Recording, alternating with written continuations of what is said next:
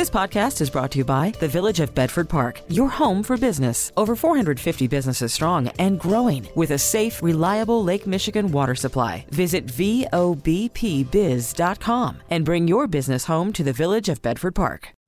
Call from mom. Answer it. Call silenced. Instacart knows nothing gets between you and the game. That's why they make ordering from your couch easy. Stock up today and get all your groceries for the week delivered in as fast as 30 minutes without missing a minute of the game. You have 47 new voicemails. Download the app to get free delivery on your first 3 orders while supplies last. Minimum $10 per order. Additional terms apply.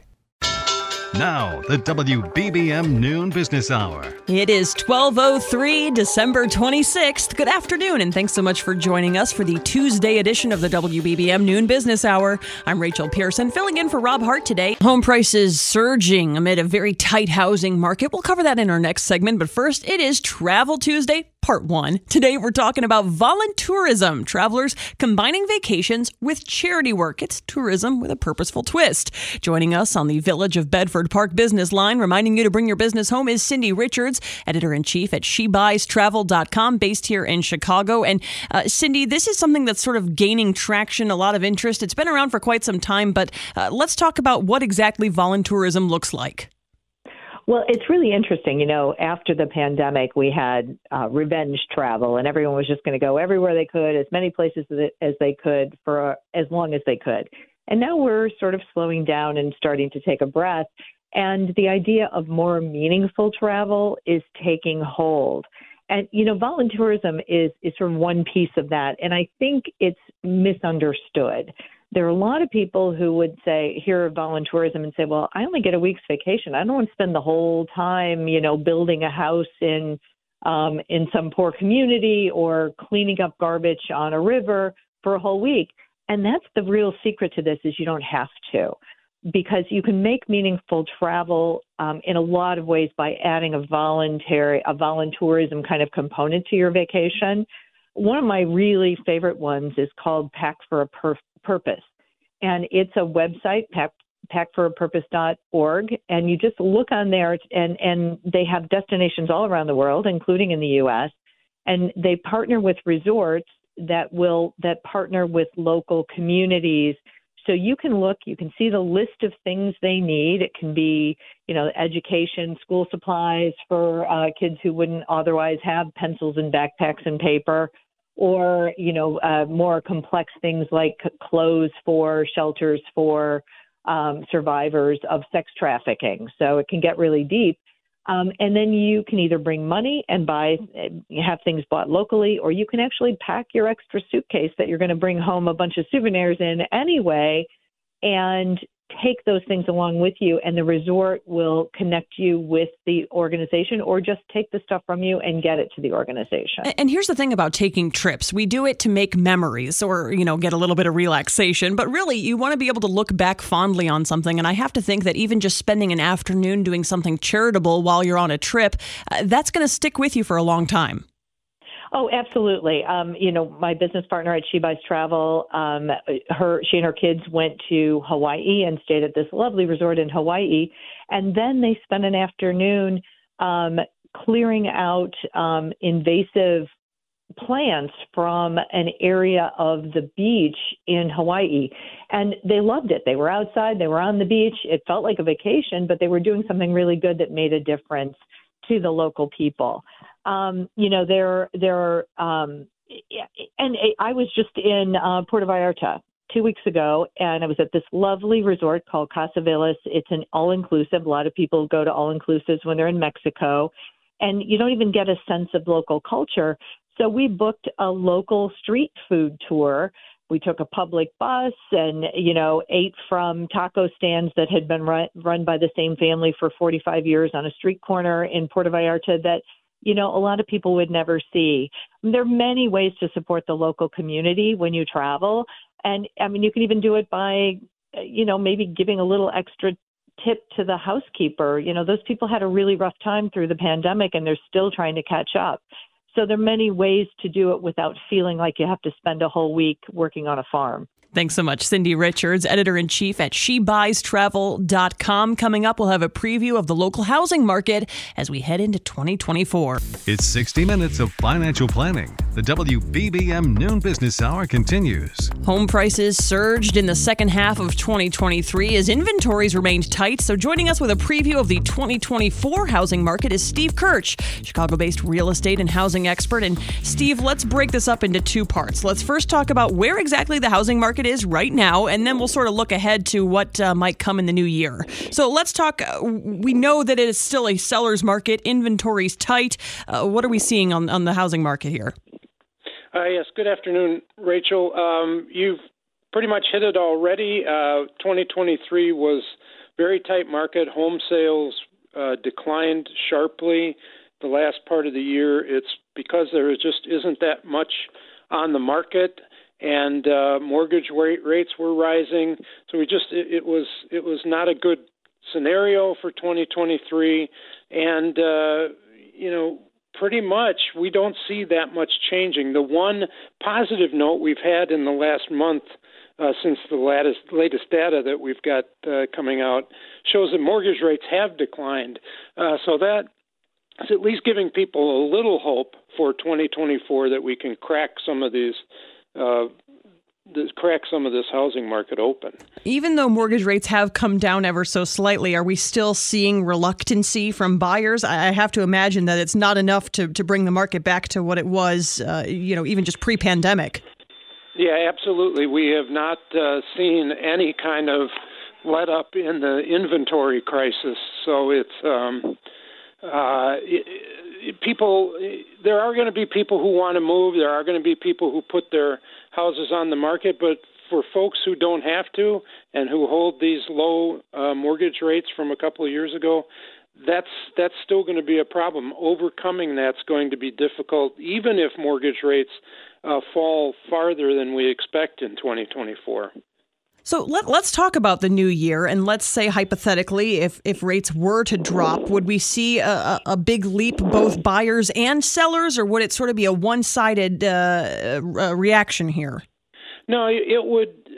Mortgage rates, again, if the Fed cuts rates next year more substantially than we think, and mortgage rates can come down, that's going to aid both sides because people will be a little less reluctant to put their homes on the market, knowing, especially if they're needing a new mortgage when they move, knowing that's not going to be as bad as it was the year before. And obviously the lower mortgage rates make affordability easier on the buyers, so they're going to catch a break as well. The one caveat in all of that is as mortgage rates fall, we often see home prices continue to rise, and that's been one of our problems in 23 as well. So what advice would you have for both sellers and buyers other than just sort of being at the ready and ready to pounce if and when things start to settle back to normal? Right. There's no doubt that at least in the first half of 24, buyers are still going to be facing a seller's market. They're going to have to be ready to move quickly, know what you want, have your financing in place ahead of time. You're competing for few listings. Sellers, maybe some of you, especially if you have a lot of equity in your home, now might be a great time to sell. You can get a higher price, and you may be able to then turn around and pay cash or mostly cash for your next purchase, where the mortgage rates then won't be as important to you. And just real quickly, Steve, is the Chicago area housing market pretty much holding true to the national trends that we're seeing? Are there any exceptions to that? Home price data, which came out today, showed Chicago doing better. We're at a record high on this Case-Shiller index. Sales, inventory, most every other measure is pretty close to what we're seeing nationally. Thanks so much, Steve Kirch, Chicago-based real estate and housing expert. Up next, we will say goodbye to free returns, a slew of retailers adding fees. Money Talks as the WBBM Noon Business Hour continues. It is the day after Christmas, and that means stores are busy, not for shopping, but rather for returns. We welcome Bob Phibbs, CEO of the Retail Doctor based in New York. And Bob, we've heard of buyer's remorse. How about receiver's remorse? And here's the thing. We're starting to see a shift in the way that stores are handling returns. Well, the whole idea is it's all about limiting returns. So, before the holidays, people say get a gift card. That way, if it's not something you like, you can easily get it. But returns are a big matter. That I think it's online could be twice as much as what they bought in store. So everybody's trying to figure out how that is. And, some are requiring absolutely you have to have a receipt and you got to have proof of it. A lot of the liberal return policies are pretty much gone because, quite simply, a lot of people know how to abuse the system. And it's not just you got to have the right paperwork. We're also seeing some retailers, specifically I'm looking at Macy's, Abercrombie, J.Crew, they're starting to charge people for returns too.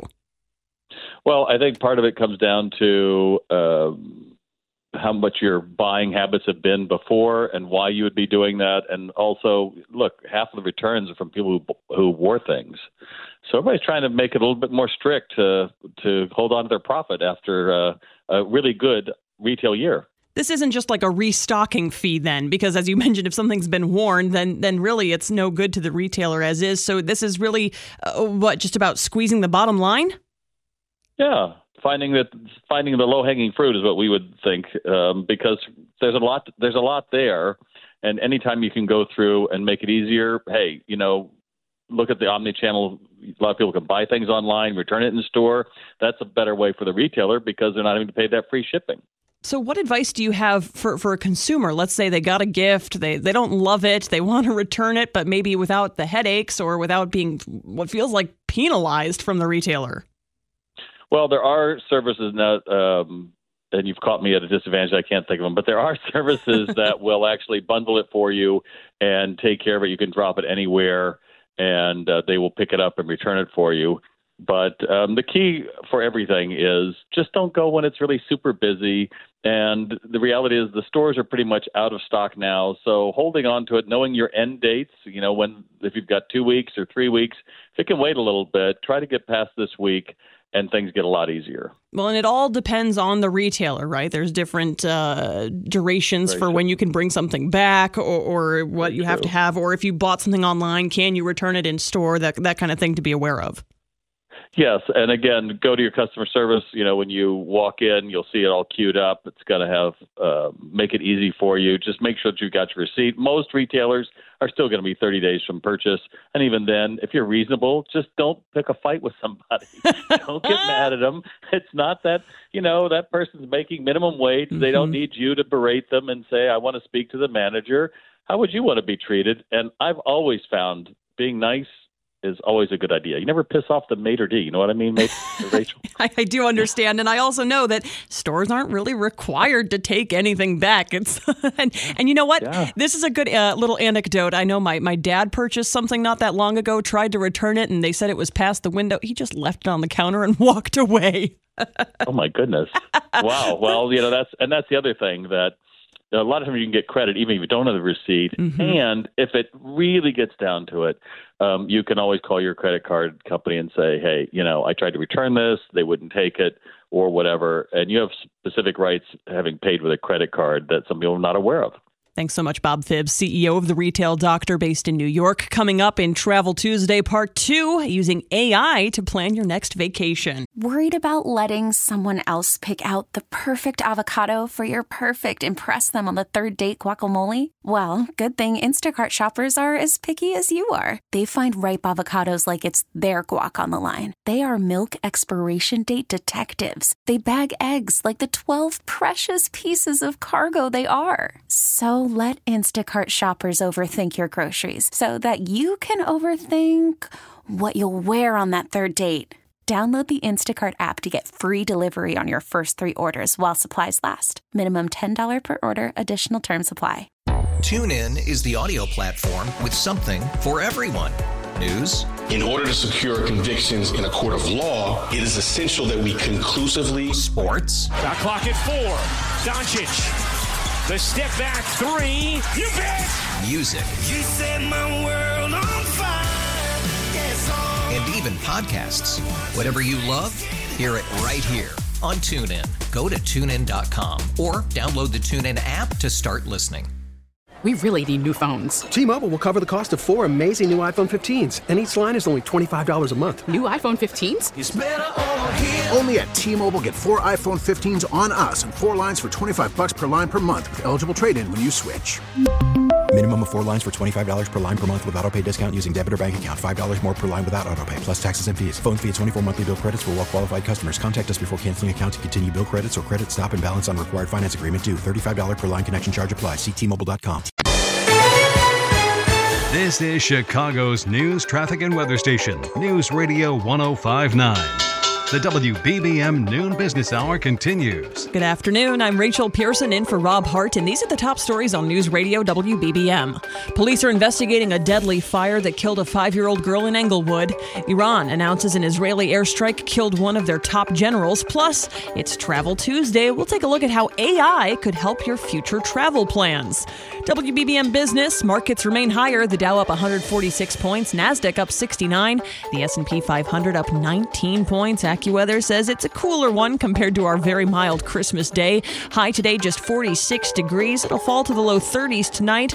Some more clouds tomorrow. Sunshine as well with a high of 43 degrees. The WBBM Noon Business Hour continues. A deadly fire this morning in the Englewood neighborhood kills a young girl and injures her father. That's what officials are reporting today. Fire crews were called to the 500 block of West Marquette Road around 7:15 this morning when they found the 5-year-old deceased. Her father found with minor burns and taken to a nearby hospital. Larry Langford says the cause of the fire is now under investigation, though they don't believe there was any foul play. About 5 other people were displaced from that multi-unit apartment building. Thankfully, no other injuries were reported. Dedicated to currency events. You're listening to the WBBM Noon Business Hour. Well, the stocks are trading higher this Tuesday afternoon. Joining us on the Village of Bedford Park business line, reminding you to bring your business home, is Gary Koltbaum, president of Koltbaum Capital Management based in Orlando, Florida. And Gary, this is sort of the time of year when we look back and reflect. It has been a banner year for stocks. The S&P 500 continuing its 8th straight weekly advance, longest streak since 2017. So is this momentum going to carry into the new year? Well, I call it a banner 2 months. The Russell 2000 was at bear market lows in the 3rd week of October. Actually, maybe the 4th week. There were 1,000 new yearly lows right around then. We've gone coast to coast in a matter of 8 weeks off of a crash in interest rates that just juiced the market. And as of this second, seems like it's still got the momentum. Last Wednesday, we had a real bad close, down 500 points, and one would think you finally hit a wall for the near term. We've already got it back now. Maybe it's just the end of the year and the holiday, but I don't think the market has a mind on exactly when the date is. So in good stead at this point in time.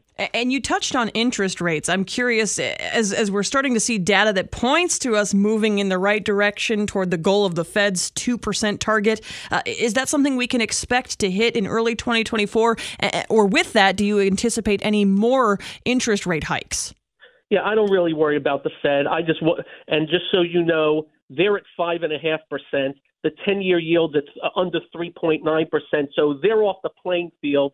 They're like a third-string quarterback. So just watch the 10-year yield. If it stays down, that is good news. You have mortgage rates plunging, interest rates plunging, the cost of capital for corporations plunging.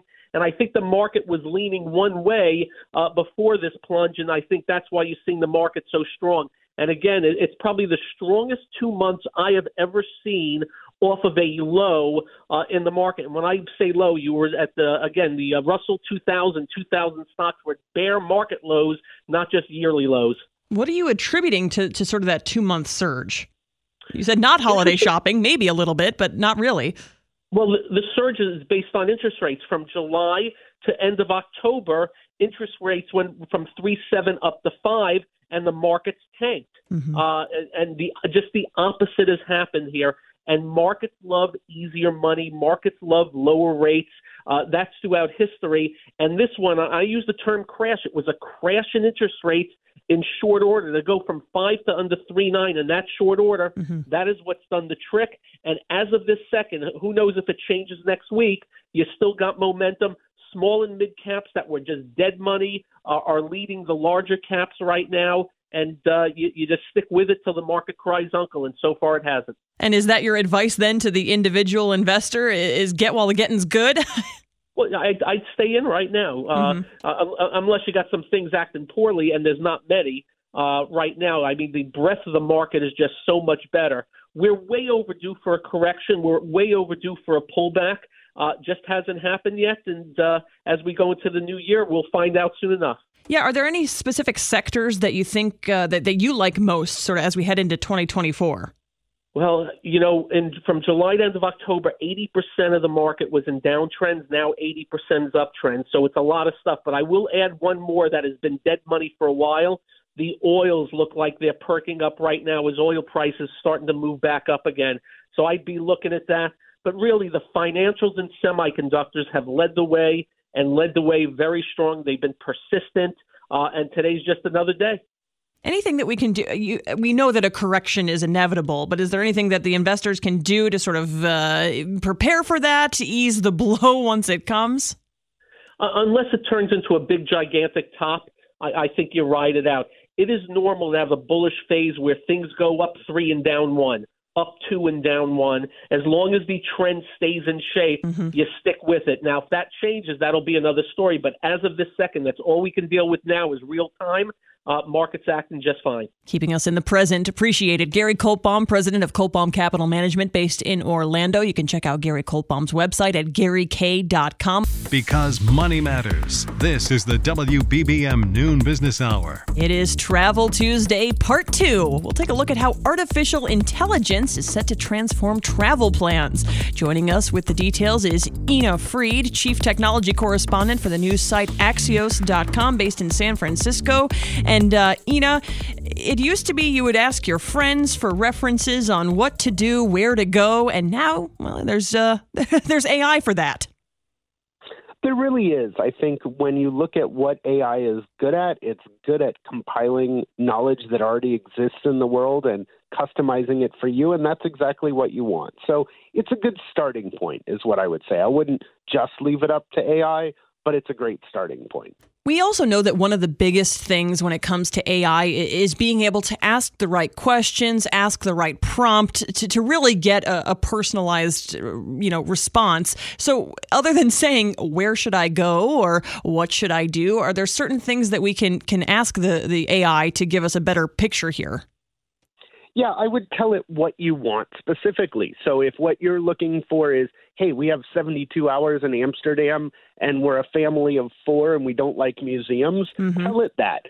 That's where it's really good, is if you can be specific. There are travel guides still out there, and you can pick one up if what you want is generic advice. What's really great about this is you can customize it. Where do you want to go? How much time do you have? Do you like hikes? Do you not want to walk? Do you want to take public transit? Those types of things. So the more details you give it, my sense is the better response you'll get. Well, and you mentioned that this is sort of just a jumping off point, but I think for a lot of people that can be great because if you're looking for a trip, especially if you're going somewhere you've never been before, you don't know what you don't know. You don't know what's available, what's out there, what's there to check out. And so this is certainly a way to explore that. Yeah, and you can do some research once you've booked your hotel, which you can also use AI to help book stuff.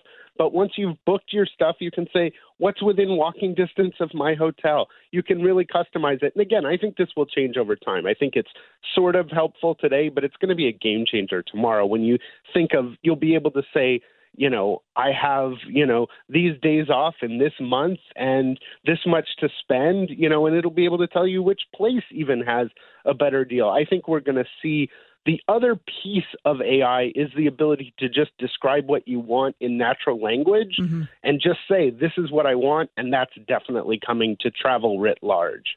Is there also an application from the travel industry itself, meaning hotels or adventure companies? Is this something that they could be able to use to their advantage as well when offering vacations and things like that? I expect to see it this year. We haven't seen a ton of that. I've heard a lot of talk from travel companies about AI, but I expect to see some real game-changing applications this year. I think everyone will jump into this. The key will be to look for what you want. If what you want is a particular airline or hotel, they're certainly going to have a chatbot, but you may want something that's more generic that applies to all of them. So it's definitely a space to watch. Well, and is this something where if I'm a travel agent, I might be sweating, or is this something, like you said, where it's still going to need plenty of tweaking and a personal touch?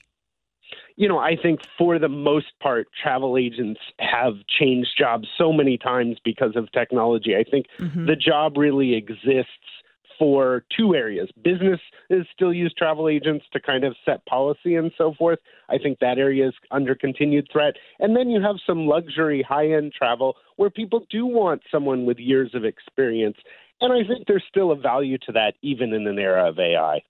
And here's the other tidbit I want to touch on is AI can not only plan itineraries, we sort of touched on that, or book a hotel, something like that, but you could also have it just run a whole budget. Say, I've got this much money that I'm looking to spend, and have it sort of calculate, here's your hotel, here's adventure costs, activities, things like that, and really break it down even day by day.